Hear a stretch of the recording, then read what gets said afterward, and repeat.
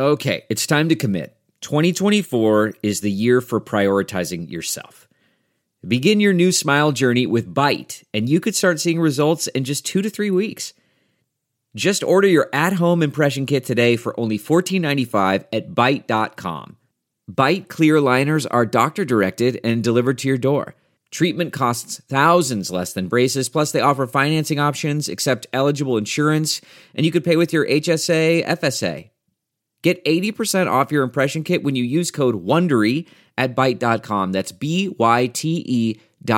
Start your confidence journey today with Byte.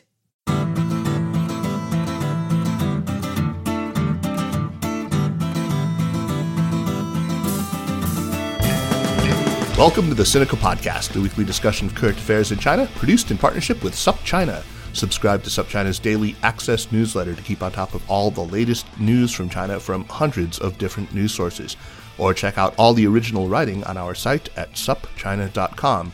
We've got reported stories, editorials, regular columns, a growing library of videos, and, of course, podcasts. We cover everything from China's fraught foreign relations to its ingenious entrepreneurs, from the ongoing repression of Uyghurs and other Muslim people in China's Xinjiang region, to China's ambitious effort to eliminate poverty. It's a feast of business, political, and cultural news about a nation that is reshaping the world. We cover China with neither fear nor favor. I'm Kaiser Kuo, coming to you from my home in Chapel Hill, North Carolina. How does the Chinese state, led as it is by a communist party that notionally represents the interests of workers, respond when those workers protest, strike, and engage in other forms of labor unrest? How has the state's approach evolved? And what can China's approach to handling labor issues tell us about the way Beijing handles dissent or social disruption more generally? Or even more broadly, about how authoritarian regimes approach the challenges of governance? These are just some of the issues that my guest today addresses in his new book, Workers and Change in China: Resistance, Repression, Responsiveness. The author of this excellent title is Manfred Elfstrom, Assistant Professor of Political Science at the University of British Columbia, Okanagan in Kelowna, BC. He joins me on Sinica for the first time. Manfred, a very warm welcome to you. Thanks so much for having me. I've been listening to this podcast forever, and I'm really excited to be on it. Oh, we're very excited to have you. So I want to actually start with something pretty superficial, but that I think I connected with instantly about your book, and that is the cover. I believe you are the first author that I've spoken to, and I may be wrong, but I think you are the first whose book features cover art actually painted by the author himself or herself. And the reason I connect with this perhaps is that, the intro music to this show that you guys just all heard is, also a song I recorded and wrote. So tell me about this cover. I mean, it's great. So just for those of you who haven't seen it yet, it's an oil painting of a factory at night. It's quite beautiful. It's really it's a really lovely painting with a sort of industrial orange glowing sky and reflections in what's doubtlessly a really polluted river. Yeah, I was an art major in college, along with being a history major and some other things. And for a while, at least, I tried to keep painting off and on. And that image is from a photo I took, I think, back in 2006 or 2007. I used to work for labor rights groups, and I was in Shenzhen at that time, and I had a little taxi fender bender and had to walk home to the place where I was staying and snap some pictures of some factories at night. Yeah, so it's great. I do believe that you are the first. If anyone actually painted their cover, and I've talked to you about your book, please correct me, but it's great. And, one should not judge a book by its cover, but in this case, you wouldn't be going wrong. So one of the things that I really liked about the book was that, as I kind of alluded to in the intro, you were conscious throughout that it did fit into a literature about authoritarianism. So did you know, I'm curious, at the outset that your work was going to form, part of this bigger picture endeavor to understand authoritarian governance, or did you think you were just simply writing a book about labor relations in China? It was really the latter. Like I said, I used to work for labor rights organizations before I went back to academia. Mm-hmm. And when I started grad school, my original motive for the research was just to find out what kind of impact all that activism was having on governance, what it all added up to. But as I settled into the project, I realized that I was really dissatisfied with a lot of the existing work on authoritarianism more generally. There was a time, specifically maybe in the 1990s and into the early 2000s, when research on authoritarianism was dominated by what's since been dubbed transitology paradigm, where every dictatorship was assumed to be basically in transit to a democracy via revolution, via some sort of pacted transition, but at any rate in transit. Would that include both, sort of the collapsists, people who said, the brittle authoritarian, he's bound to collapse, but also that kind of modernization theory crowd that said that, inevitably as per capita GDP hit this particular level, you were going to see this kind of empowered middle class, and they would have democratic demands, and out would go the dictator. Was that you would class in that as well? Yeah, exactly. It would encompass all of that, and people on your program probably would tend to be naturally skeptical of arguments like that when it comes to the Chinese Communist Party and it either being about to fall from power or, in the midst of some gradual evolution to democracy. No, you're right that I think that, people on our program probably might not be. But so you say that was the dominant approach to understanding authoritarianism in the 90s and the early 2000s, and I would certainly agree. But that seems to have evolved into something else that, kind of says, hey, wait, authoritarianism seems to be quite resilient, and it swung very much in the other direction, yeah?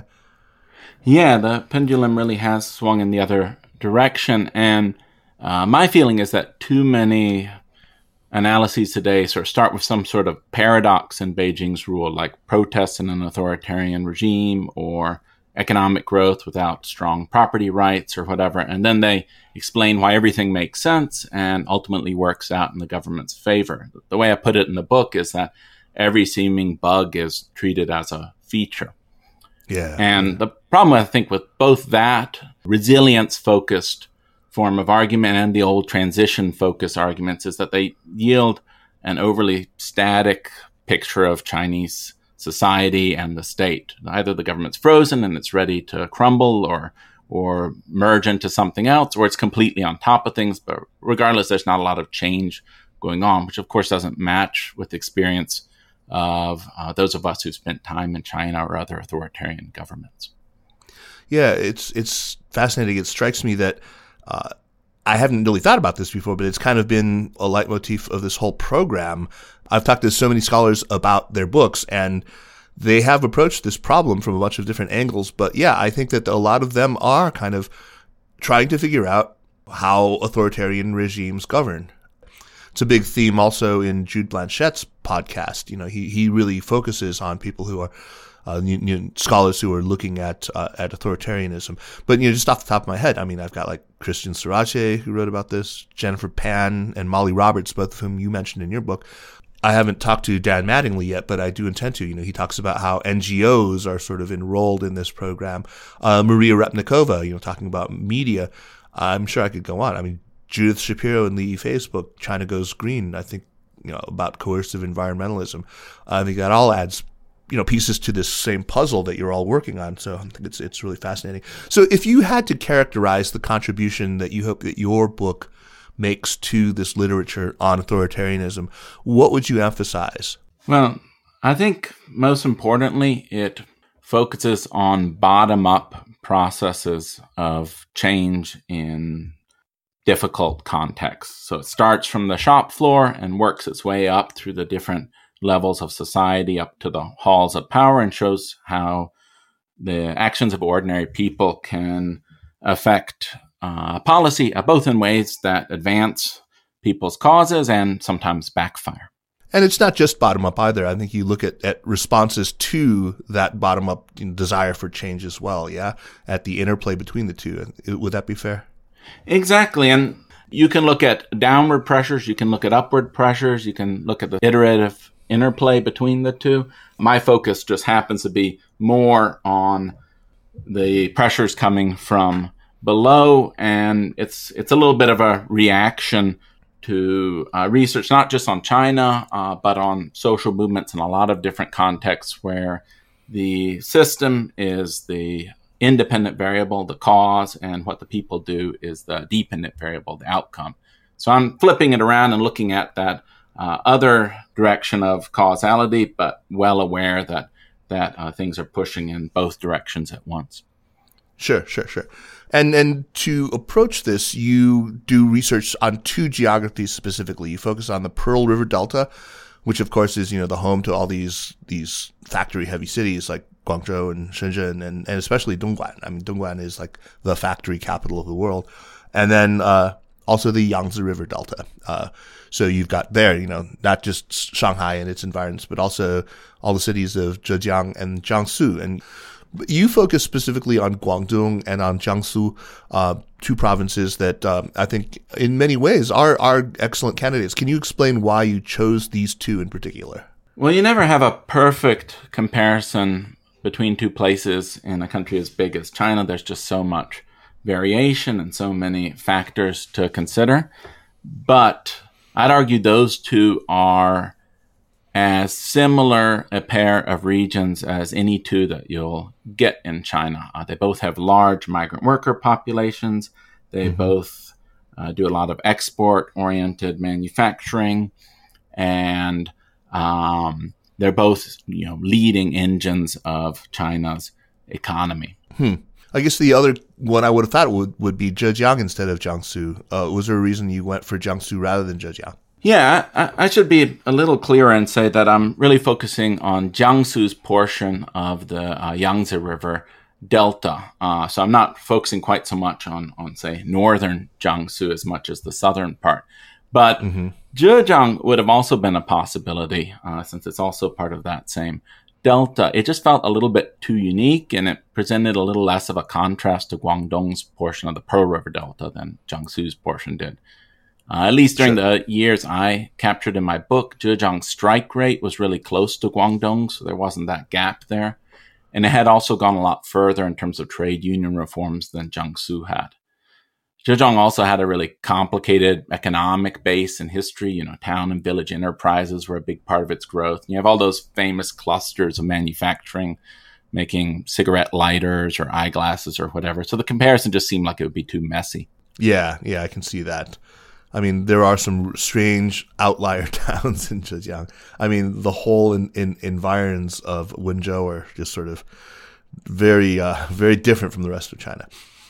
You mentioned the rate of strikes, and the way that you measure that, you have this data set that you've put together yourself, and it's got 1,400 plus actual incidents that you look at. Can you talk about the China strikes data set as well as some of the other existing data that you've seen on labor unrest, other data that you've drawn on, and maybe you can give us a sense of the scale of labor unrest in China, both in absolute terms and maybe also in relative or in comparative terms, on a per capita basis. I'm sure that there's plenty of people who are aware of the kind of the surprisingly high frequency of actual labor incidences in China, but I'm less aware of how it compares to other geographies, to South Korea or Indonesia or Thailand or what have you. I started China Strikes back in 2010, and then I captured the next 2 years and plus worked backward to 2003. So I ended up covering the whole of the Hu Jintao, Wen Jiabao era.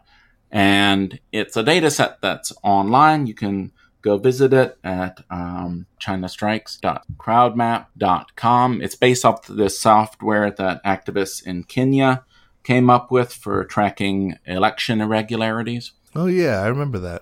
Yeah, it's Ushahidi is the group that put it together. I think it's the best document of labor unrest for the years that it captures, but like you mentioned, there are a whole bunch of other protest data sets. Now, some that have advantages that China Strikes doesn't have. So there's a smallish one from the Chinese Academy of Social Sciences, for instance, that a few people have gotten their hands on. A colleague of mine, Yao Li, has collected a data set based on reports in the dissident website Boxun. Chen Zhiyou in Taiwan has a data set. And then there's this massive one that a pair of Chinese researchers working under the handle of Wikidata put together based on social media that just has tens of thousands of incidents. And Finally, Jennifer Pan and Han Zheng have started using machine learning to identify protests in social media images and posts. And of course, just a little after I started my data set, the Hong Kong-based advocacy group China Labor Bulletin began their strike map, which they've just kept updating to the present, put a lot of energy into, and is probably the most useful resource at this point for just keeping your pulse on what's going on. Mm-hmm, mm-hmm. And so based on looking at all that, how does China compare to other very manufacturing-intensive geographies? So it's tricky to compare China to other places because these are, of course, data sets based on social media, based a little bit on state media, based on dissident sources, and there's no official count from the Chinese government of the number of strikes they have every year. Mm-hmm. The U.S., since the Reagan administration, has tracked strikes involving more than 1,000 people, so it stopped tracking smaller strikes. And in the book, I compare the number of incidents that were that size in China, that is more than 1,000 strikes, according to China Labor Bulletin, with the U.S. figure, and taking into account China Labor Bulletin's estimate that they only capture about 10% of all the conflict happening.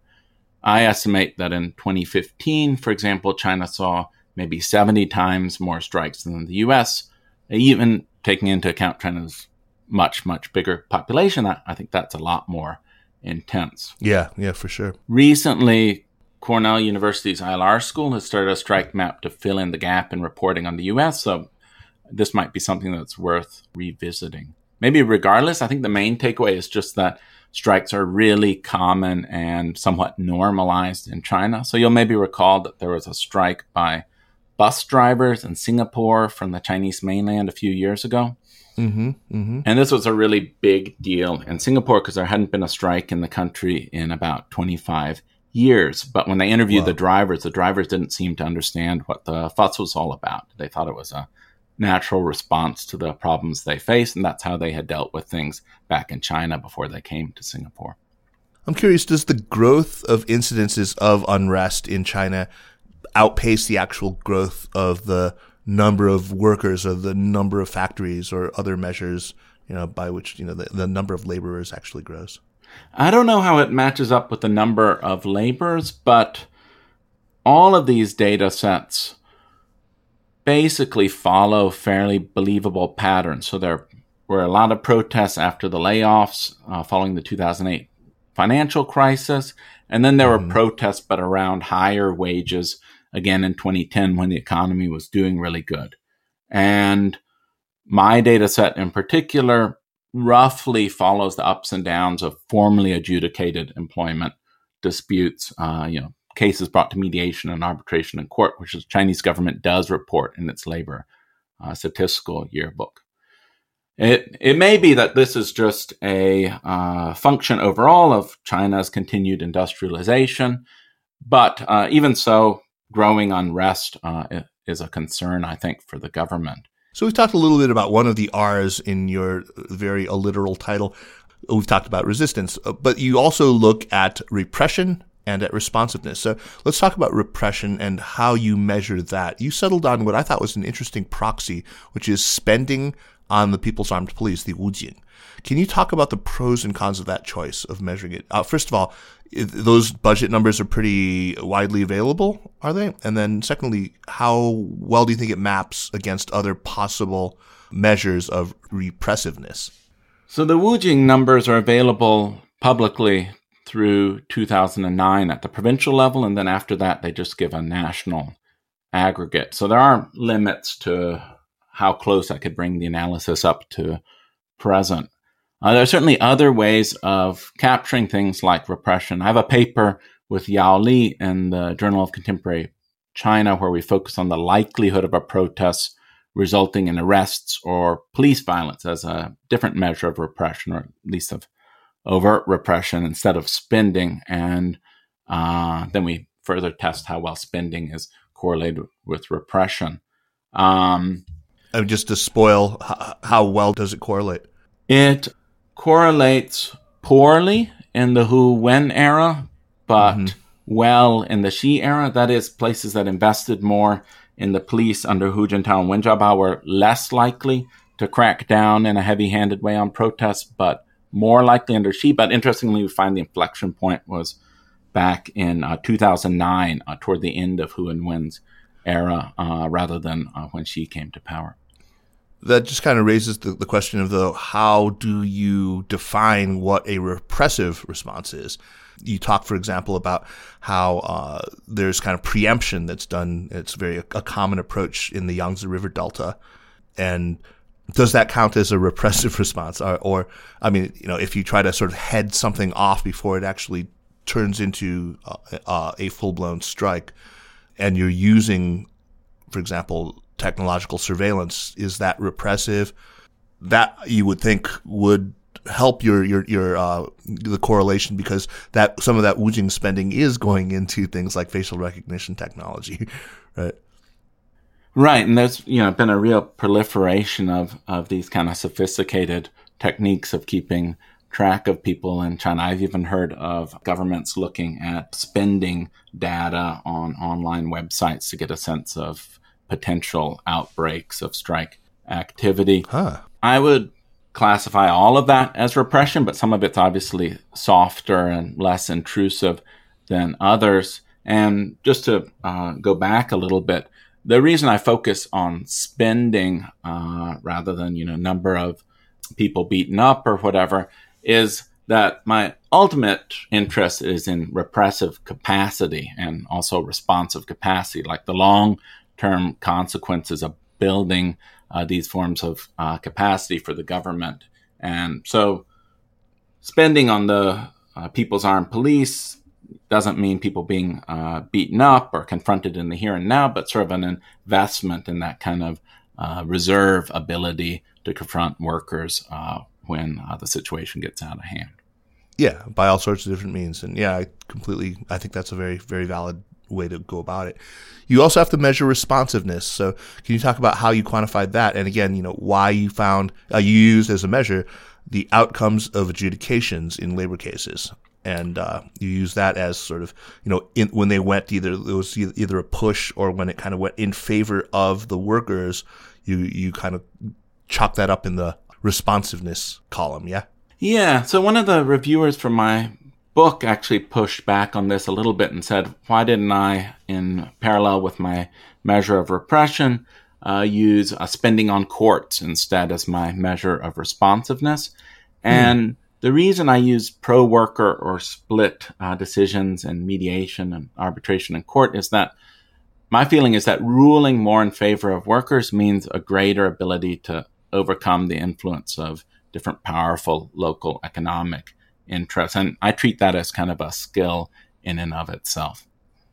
So Manfred, your main finding, let's cut to the chase here really quick, is that there is both more responsiveness to the issues raised by labor and more extensive, more sophisticated repression. I think that for a lot of people who've spent time looking at China, that is a finding that is not going to surprise people. It's going to make a lot of sense, and it won't be all that jarring to you. Okay, so there will be people who think, hey, that seems very contradictory or paradoxical. But, hey, I know that when I am asked, is A happening or is B happening, my answer as often as not is just, yes. Is Xi Jinping's anti-corruption drive really about reducing graft and bribery, or is it about purging his political foes? Yes, right. Is the current, what we're calling the Red New Deal aimed at strengthening the party's hold on the levers of economic and cultural and political power, or is it aimed at addressing genuine, popular grievances that have been earnestly expressed by the masses? Yes, right. But let's assume that many of the people listening aren't so used to this, and they see a more accommodating approach to rest of labor and a more coercive or repressive approach as fundamentally irreconcilable. When the two things are both happening, what does that actually look like? How do repression and responsiveness interact? Well, at the site of a particular protest, it might mean the government leaning on a company to make some sort of payout to the workers to tamp the whole thing down, but at the same time, police coming around to the people they think were the ringleaders of the strike and detaining them or pressuring them to to back off or accept whatever the company has to offer. In the bigger picture, zooming away from any particular factory, it means spending again a lot on the police. It means reorienting the official trade union apparatus to being a little more proactive, a little more open to workers. It means passing new labor laws like China did most dramatically back in 2008. It means a whole range of different things, and all of this happening at once. And I agree, in a way, this all makes sense. Like, doesn't every government employ carrots and sticks? And I've been listening to Mike Duncan's Revolutions podcast. I don't know if you... Oh, I love that podcast, yeah. It's really good.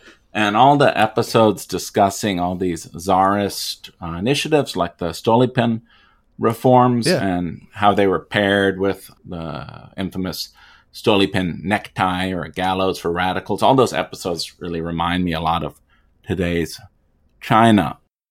But what I think is unique about autocracies like czarist Russia or China today is that they need to deploy these things at the exact same time. So the two Stolypin moves came right together, whereas in the U.S. you had things like the Palmer raids of 1919 and 1920, and then you had the New Deal opening up to unions in the 1930s. You didn't have both things happening at the same time.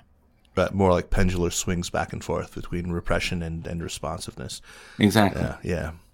It also strikes me that you convey a sense of particular urgency when for China in dealing and with like the stakes being especially high when it comes to China and the need to handle labor unrest. And you gave a talk that I listened to at USC that Clay Dubey organized. It was fantastic. I'm paraphrasing here, but you talked about how China, as you call it a post-state socialist autocracy, it has these hollow trade unions. You talked about just now the All China Federation of Trade Unions, and it has this nominal commitment to egalitarianism, right? It's a communist party. It's the Workers' Party, right? And it's got this, I think you termed it a conspicuous fusing of economic and political power. Yeah. And yeah, all countries have that, but in China, it is particularly, kind of flagrant, right? So can you unpack this a little bit? Explain how these things combine to make the stakes so, particularly high in China when it comes to labor movements.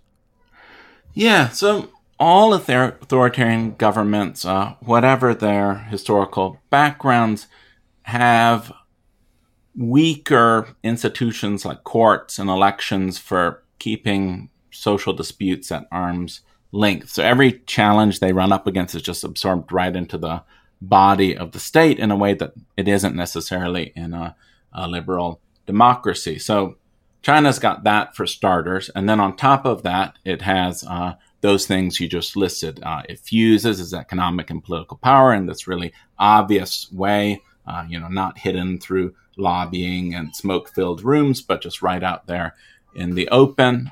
Yeah. It has these independent trade unions that Chalmers Johnson, I think, described really nicely with this phrase, sort of preemptive organizations. They're sort of there to preempt labor unrest, or at least to preempt the formation of independent unions. And they do a good job of preempting independent trade unions, but they can't go the extra mile and win workers' trust. And then finally, you have this gap between the old ideals of these countries and their current realities, which is, an even more a dramatic gap when a nominally socialist or communist party is still in power under a market system. They also, I think it should be admitted, have some strengths, like they can pass down directives easily. They have organs for, delivering some imperfect justice or kind of incomplete coercion. And they have some good labor laws on the books. And all of that, I say, sort of adds up to a distinctive approach to labor unrest. Yeah, you also mentioned three characteristics that I thought were really, you put your finger right on it, that really distinguish China and its approach to industrial relations. And these three, give it a uniquely Chinese thing. One is the outsized role of state-owned enterprises, right? The second is the hukou system, which still persists, right? And then, of course, I think you just talked about the trade unions, which whenever I've asked my older Chinese relatives about it, because I have, for example, one of my wife's uncles is a trade union rep, and basically it seems to me that their function is to hand out cooking oil around the holidays. I mean, I don't see what else they actually do. It's really kind of, I've tried to, over Baijiu on, Chunjie or whatever, I've tried to pin him down and ask him about this one. I don't have much to say, but you gotta hand out that oil.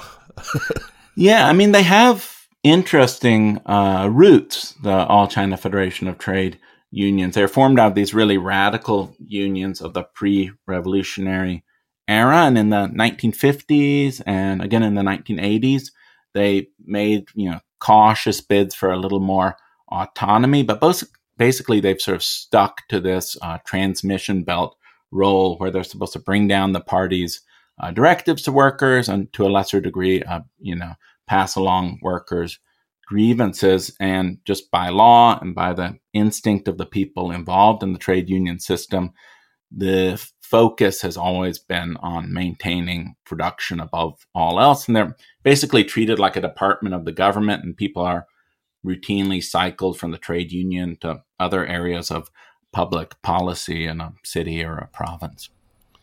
Would it be something you would be able to measure whether the absence of let's call them real trade unions in China, does that absence tend to increase the number of acts of labor resistance, as I would imagine, or does it somehow decrease because, we do have All China Federation of Trade Unions that is trying to kind of placate and head off worker unrest?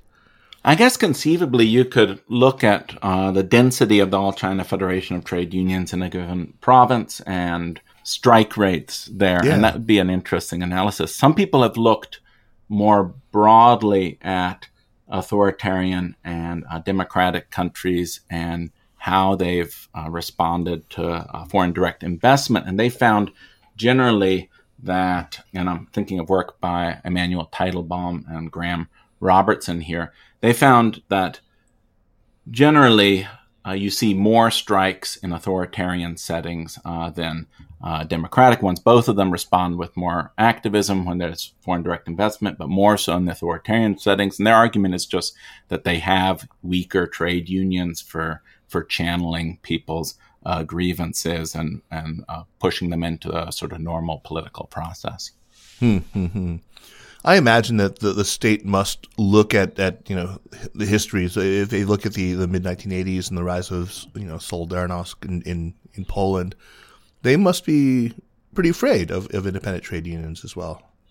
Yeah, and I think the phrase that was used back then was the Polish disease. Right. So they were really conscious of that, and they were also conscious of experiments like Yugoslavia's back then with greater shop floor democracy, and they tried to pick up some bits and pieces of that with things like the staff and workers representative congresses in Chinese big state-owned enterprises, but they never took it very far. So maybe this is a little bit of a spoiler here, but you have your doubts as to whether these two countervailing forces of repression and responsiveness can really continue to coexist. I mean, that's something that you do address directly in the conclusion of your book. I think your explanation of how and why they actually undermine one another was really concise and really pretty compelling. Can you explain how you see this playing out, the way that the one undercuts the other? A number of scholars, people like Liz Perry or Sebastian Heilmann or Yuan Ang, who you had on your show recently, have shown just how incredibly adaptive the Communist Party is when it's faced with a range of different challenges. And it's conceivable, I suppose, that China's leadership will grow out of its confrontation with its workers too, and it'll come out of all this a lot stronger. But I argue in the book that the state will be warped more likely. It'll just have to make a bunch of suboptimal choices. And the metaphor I use is a tree, growing around rocks and under power lines and trying to find its roots in loose soil, etc. And the reason is that prioritizing building up repressive and responsive capacity inevitably comes at the expense of other priorities that the state has, like welfare spending or, say, maybe even defense spending to some degree. Yeah, famously, they've been spending more on domestic security than on the military, right? I mean, everyone who's glanced at China knows that stat, right?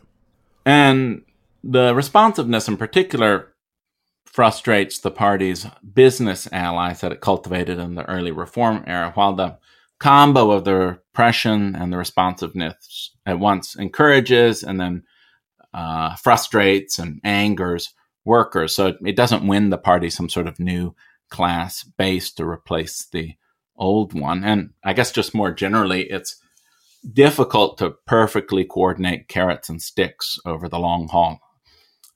One of them ends up gumming up the other. There are aspects of these different regional models of handling industrial relations in China that, conceivably could offer a path forward, but I think they'd require some real daring that the Chinese leadership hasn't shown yet. Mm-hmm. So, Manfred, I think that we have a pretty good idea of the sort of shape of your argument. Your book opens with an account of labor actions at two Taiwanese-owned shoe factories in Dongguan across roughly the same span of time that your book covers, right? I think the way that these transpired, the protests and the strikes themselves, as well as the responses from the state, I think they capture pretty well in microcosm what the book argues. So maybe it would be good for us to talk about these shoe factory strikes in Xin'an and Xinxiong. I guess those are, I don't know the Chinese characters for them, so I'm guessing. Yeah, these strikes have a special place in my heart because I was working with a little group called China Labor Watch at the time that the first of them occurred, and paid really close attention to it as it unfolded. So the first strike was back in 2004, and it was fairly spontaneous. Workers' wages had been delayed, and then you had foreign customers of the factories of Xin'an and Xinxiong and their owner, Stella, this Taiwanese company. Foreign customers pushing different corporate codes of conduct that restricted hours in ways that just cut the workers' pay even more, and they exploded and rioted and sabotaged equipment and sprayed fire extinguishers around and flipped over the company's vehicles. And in the aftermath of it, and it took a while for the government to restore order, they put a number of the workers who the factory had identified as ringleaders, whether they'd really committed any criminal acts or not. They put a number of these workers on trial, but the workers were let go on appeal when the famous human rights lawyer Gao Zhisheng took up their case, and when a bunch of groups based abroad put pressure on the Chinese government and put pressure on the brands sourcing from these factories. So that's the sort of initial incident in 2004 that I sort of watched as it unfolded way back when. And then if you fast forward to 2015, you have another strike at the same factories. And this time it's not about unpaid wages or some of the other things that were in the background of that original incident, like poor quality food and lousy dormitories and physically abusive managers. But it's about a housing subsidy that workers weren't paid that back in 2004 would have felt like, a detail. But when they struck in 2004, the police were very efficient. They arrived quickly. They kettled the workers, surrounded them with police dogs. The labor NGO that tried to get involved was quickly pushed off the scene. Gao Zhisheng, of course, was no longer around to take the workers' case. He'd been put in jail, released, put back in jail. And so in a certain way, the workers' situation had really regressed compared to 2004. But on the other hand, the government in 2015 strong-armed Stella, this parent company, to pay out the workers their housing subsidy in cash. And when one of the factories went bottom up a few years later, they were given a generous severance package that went a little bit beyond what was required by law. And just, the fact that they were focusing on a housing subsidy years later and not these, very basic labor conditions showed how much things had also improved. Yeah, so it really is. I mean, it's a perfect microcosm. It kind of tells the story in miniature, right? Yeah, and I don't know if we were going to get to this some other way, but you can see a similar dynamic playing out right now with, for example, these delivery workers protests. Yeah, I did plan on asking you about that and about some of the other things that I think illustrate some of the points in your book. I mean, for example, when we were talking just now about the embarrassing hypocrisy of this nominally communist party state that represses actual, workers, people fighting on the behalf of workers, I thought immediately of the JASIC case. And the support that it got from these Peking University Marxist study groups, and we'll talk about that as well. But so we'll put a pin in that and come back to it in just a bit. But I want to look at the two geographies that you focus on Guangdong and Jiangsu. You made an argument for the similarity between the two, and yet we see quite a bit of regional variation, right? There's a lot more labor actions on a per capita basis in Guangdong than you see in Jiangsu, right? Is that correct? Yeah, and that's sort of the key difference to my mind. Yeah, and so what explains that? I mean, is it just the policy predilections of local leaders? Is there something cultural to it? I remember we were talking the other day, and you were saying how every time you asked why, people seem to reach for cultural explanations. That's interesting.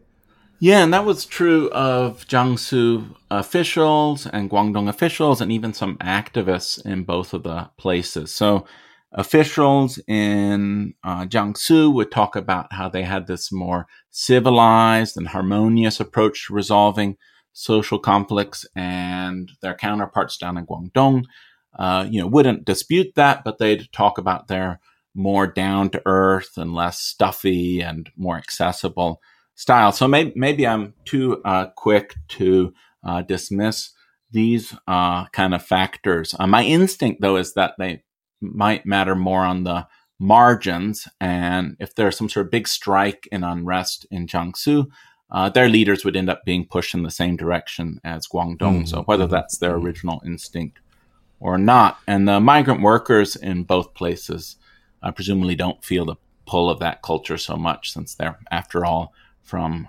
somewhere else.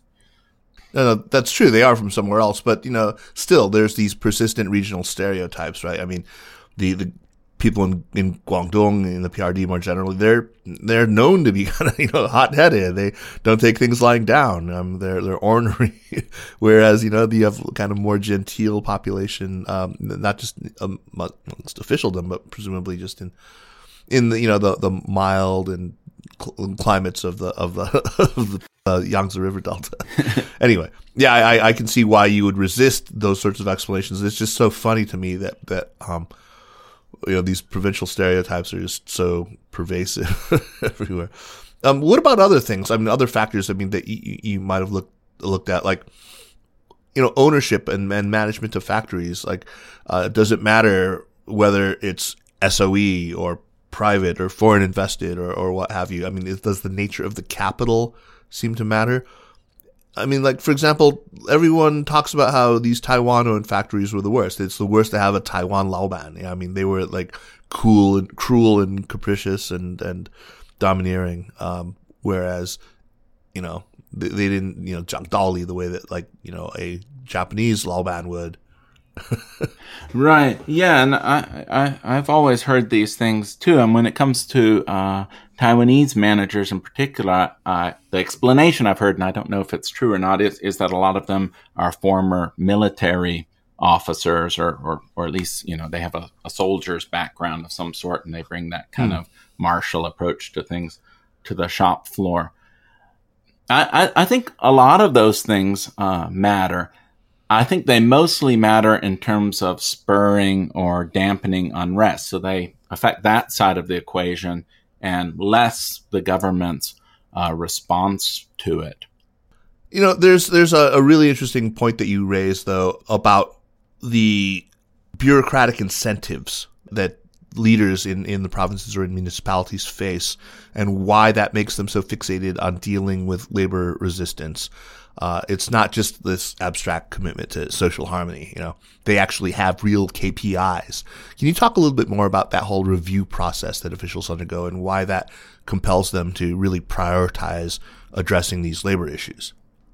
I describe these bureaucratic incentives as the conduits that carry the spark of labor insurgency up through the system to the top. And as lots of other observers of China have discussed, officials in China at different levels are measured according to a whole range of different criteria, from environmental protection to, in the past at least, implementation of the one-child policy, to, of course, GDP growth. But maintaining stability is one of the things that's sometimes called a one-vote veto of their performance. So if they really do badly on stability, it cancels out any of their other achievements, and it's one that's pretty easy to measure. So the incentive for an official is to show that they're taking the matter seriously. Some officials might want to rise up in the hierarchy, and so this is a part of their scheming to move up in the ranks. For other officials, staying home is fine enough, but they don't want to deal with the embarrassment of being singled out in front of their colleagues for bad performance on stability, or they don't want some bonus taken away from them, etc. So they have every reason to prove to their superiors that they're taking it seriously, but I argue that it takes a different form in different settings. So where you have intense unrest, an official can't reasonably be expected to put the genie back in the bottle right away, but they can demonstrate some creativity and grit in the face of this challenge. So that means, engaging in reforms that they wouldn't otherwise, but also coming down really hard on organizers. Whereas in places where unrest isn't so intense, the incentive is to keep things at a low boil and not let unrest crop up in the first place. And so they'll be a lot more risk averse, and they won't try out any reforms that might introduce conflict where there isn't that much already. Yeah. So Manfred, you distinguish between different types of resistance, acts of resistance. You have what you call more contained labor demands. You have transgressive and boundary spanning labor demands, right? So what action falls into which type seems to me also to depend on where the boundary itself is. So, if it's boundary spanning, it very clearly depends on where that boundary is. And my sense is that that boundary has most certainly shifted over time. I mean, we were just talking about the 2004 Xinjiang and Xinxiong strikes, and how, the first ones were about, the sweatshop stuff, and the second was about sort of, perks, about housing subsidies. But the boundary shift. So you mentioned, for example, how surprisingly progressive actually labor policy has become in the Pearl River Delta, including, coming, as you say, quite close to recognizing the actual right to strike. So how has this boundary shifted, and has it shifted generally in a favorable direction from kind of this point of view of labor activism? And have those shifts endured, or I guess I'm curious, have they been rolled back as so many other things have been under Xi Jinping?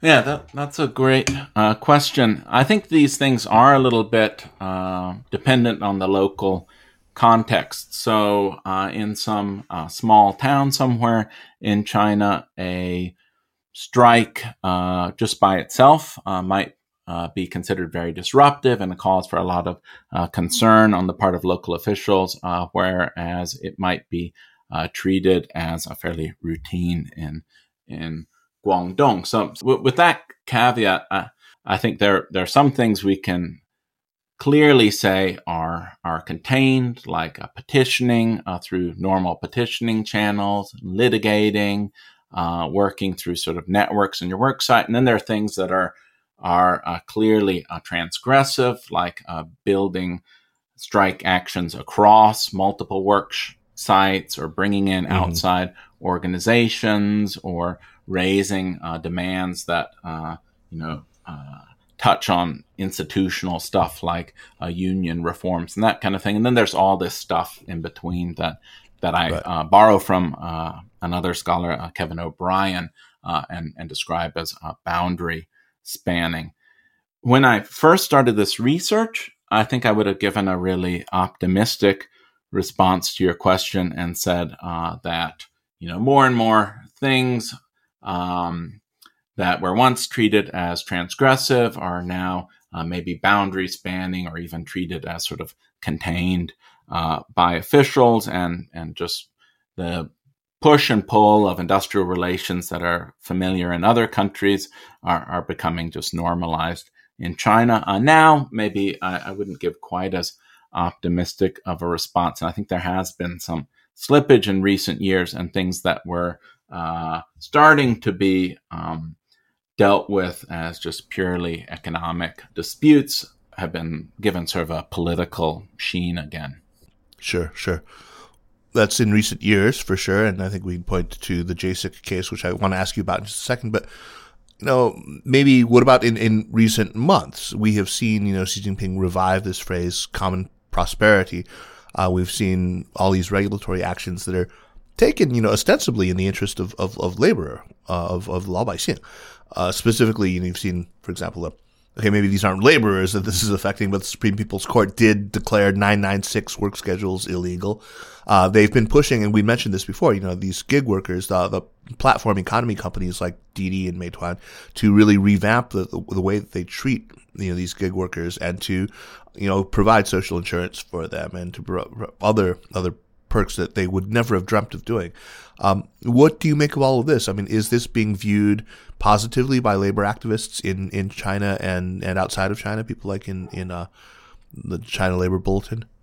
So some of these moves, I think, are really significant, in particular making some of these delivery workers get counted as employees rather than just contractors. That's, of course, something that different parts of the United States have tried to pull off too, and have encountered a lot of pushback from the industry. So some of these things really are meaningful, and other parts I think are a little bit superficial. Like, for example, the All China Federation of Trade Unions has once more been asked to step in, and it feels like the dynamic is basically Xi Jinping saying, there's a problem here.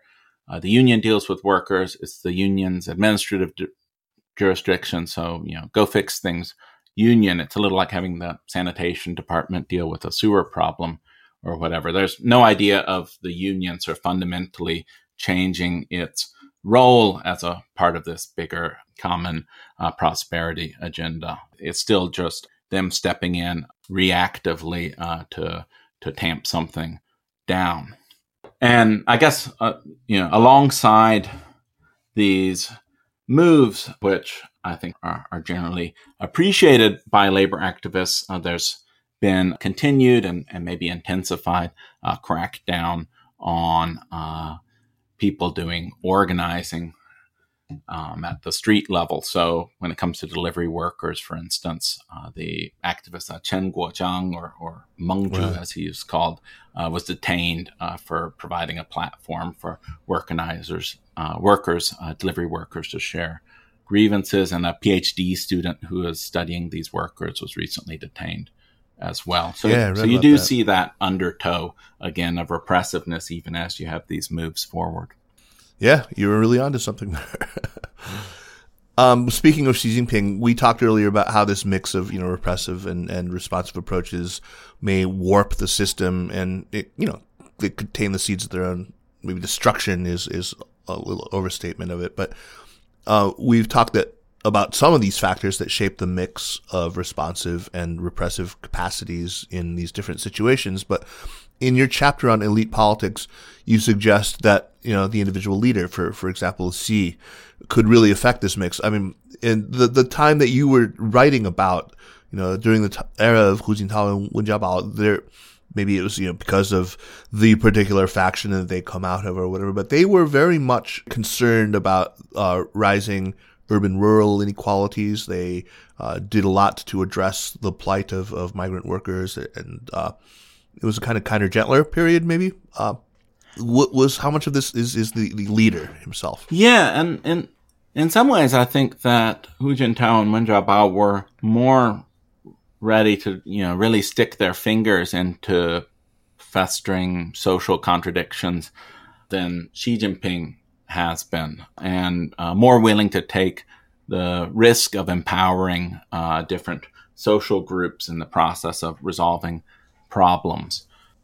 I think leaders do matter, and the precise mix of increased investment in responsive capacity or increased investment in repressive capacity, that will sort of fluctuate back and forth with changes at the top. But I think there's sort of basic trends that continue across these leader shifts. I mentioned that a paper I have with Yao Li that suggests the repressive turn happened even before Xi Jinping came to office, just a little after the Olympics. And I know you've yourself pointed to just a change in China's posture more generally around that time. And there were, serious instances of repression way back under Jiang Zemin, too, when state-owned enterprise workers took to the streets in a big way. Yeah. So I think there's a lot of continuity there, even if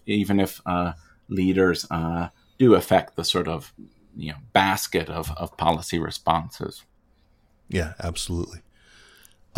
We talked about the J6 strike of July 27th, 2018 in Shenzhen and the whole fallout from that leading up to this crackdown on the Peking University student-organized Marxist study groups, one in particular that had supported the strikers. This really seems to drive home your point earlier about how China, as this post-state socialist country, faces real pressure on this issue, and how the hypocrisies are kind of like laid quite bare. Can you talk a little bit about that? I know that it's beyond the purview of your book itself, but this is certainly something you've been keeping an eye on for sure, yeah? Yeah, for sure. And I have a book chapter about the J6 strike in an upcoming volume edited by some of the editors over at Made in China. So it's something I've been thinking about a lot recently. That's a good home for it. I think that's a really good journal that's a perfect place to put that piece, I have to say. I love those guys. They do wonderful work. They do absolutely wonderful work. It's a great journal. Yeah. I think the J6 strike's a really good example of truly transgressive contention in the Chinese context, not in the sense that the incident itself was so transgressive. We talk about it as a J6 strike, sometimes as shorthand, but there wasn't actually a strike. There was just a series of protests by workers who'd been trying to set up a trade union branch in their factory at this electronics factory in Shenzhen. But it was transgressive because it brought in all these new groups and broke down these boundaries that the party generally manages to maintain in society. So in particular, you had dozens of Marxist students coming from different parts of the country and renting rooms in Huizhou near the site of this factory in Shenzhen and mobilizing to support the workers. You had retired party members, state-owned enterprises, workers throwing their lot in. It was, the closest thing to a real movement you've seen in a while. You even had sort of a branding of the whole incident with these T-shirts and Twitter handles and everything showing sort of a sketched image of the protesting workers and the slogan "Solidarity is strength." And that maybe, wouldn't be that challenging in, for example, the United States. When I was in college, We protested and supported different groups, and it barely made the local paper. And we protested in the same numbers. But it was seen as a real challenge for the Chinese government, and the workers were detained. Some trade union officials who'd given the workers advice about forming a union were brought in for questioning, and students were, of course, plucked off their college campuses and disappeared into vans. I think it really shows the kind of punch these issues have for the Chinese government. For sure.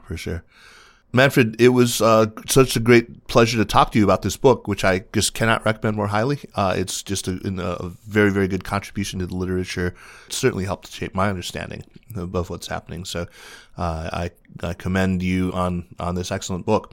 Let's move on to recommendations. I want to quickly remind listeners that the Sinica Podcast is powered by SupChina, and that the best way that you can help us out, really, is to subscribe to the Access newsletter, our daily update on all things that are happening in China.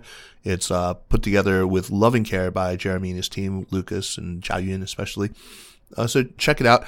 If you are interested in a group subscription to it, if you're listening and you're part of an embassy or an NGO or even a university department and you're looking for a group subscription, contact Alex at supchina.com and he can set you up. Something real good and cheap. Meanwhile, let's move on to recommendations. And Manfred, why don't you kick us off? What you got for us? So I have a pair of books I wanted to recommend, and I hope the first one hasn't been recommended on the show before. And it's a book from 2012 by Elizabeth Perry called Anyuan, Mining China's Revolutionary Tradition. Yeah. That's the first book. Has it been recommended before? No, it has not been. But Liz has been on the show before, and I love her. She's one of the true greats of our field. She really is, and it's a really wonderful book. That's just a great example of the kind of scholarship she does, because it focuses, as the title suggests, on the Anyuan mine and the organizing that happened there, involving Mao and Liu Shaoqi and Li Lisan, who ended up being one of the first leaders of the All China Federation of Trade Unions, incidentally. And they all played like a different role than you'd expect. So Liu Shaoqi is the one with the personality cult that he's building up around him, while Mao is sort of the pragmatic, organization man. It's just a really neat book with a lot of surprises in it. Well, that is certainly a surprise. I once described, Liu Shaoqi as Bert to Mao's Ernie, and I guess right. No, that's fantastic. Great. So that's the first book. So Liz's book on Anyuan.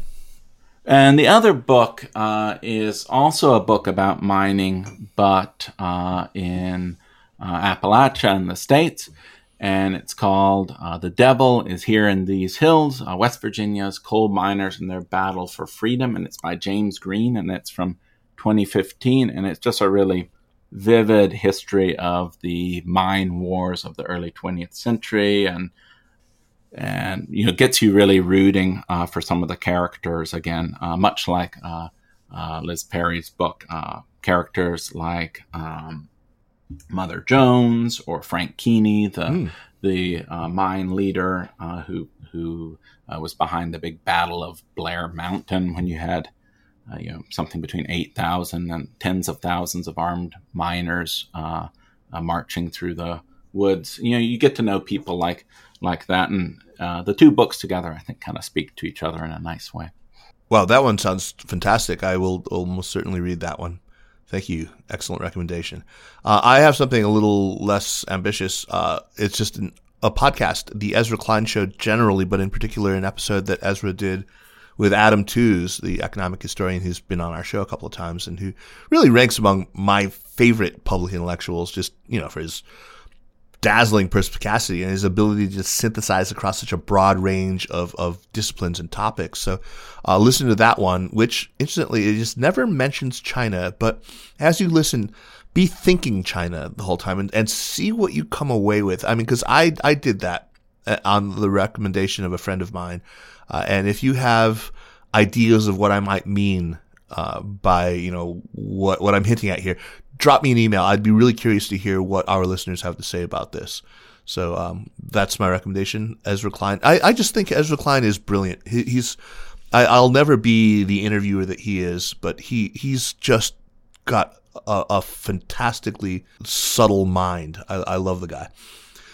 Manfred, thanks once again. The book is called Workers and Change in China, Resistance, Repression, Responsiveness, and it really does make such an excellent contribution to the literature, all about, authoritarian governance. And Manfred, I look forward to having you back on the show. I really enjoyed the conversation and look forward to talking again sometime. The Sinica Podcast is powered by SupChina and is a proud part of the Sinica Network. Our show is produced and edited by me, Kaiser Kuo. We'd be delighted if you drop us an email at sinica@supchina.com, or just as good, give us a rating and a review on Apple Podcasts, as this really does help people discover the show. Meanwhile, follow us on Twitter or on Facebook at SupChina News, and make sure to check out all the shows in the Sinica Network. Thanks for listening, and we'll see you next week. Take care.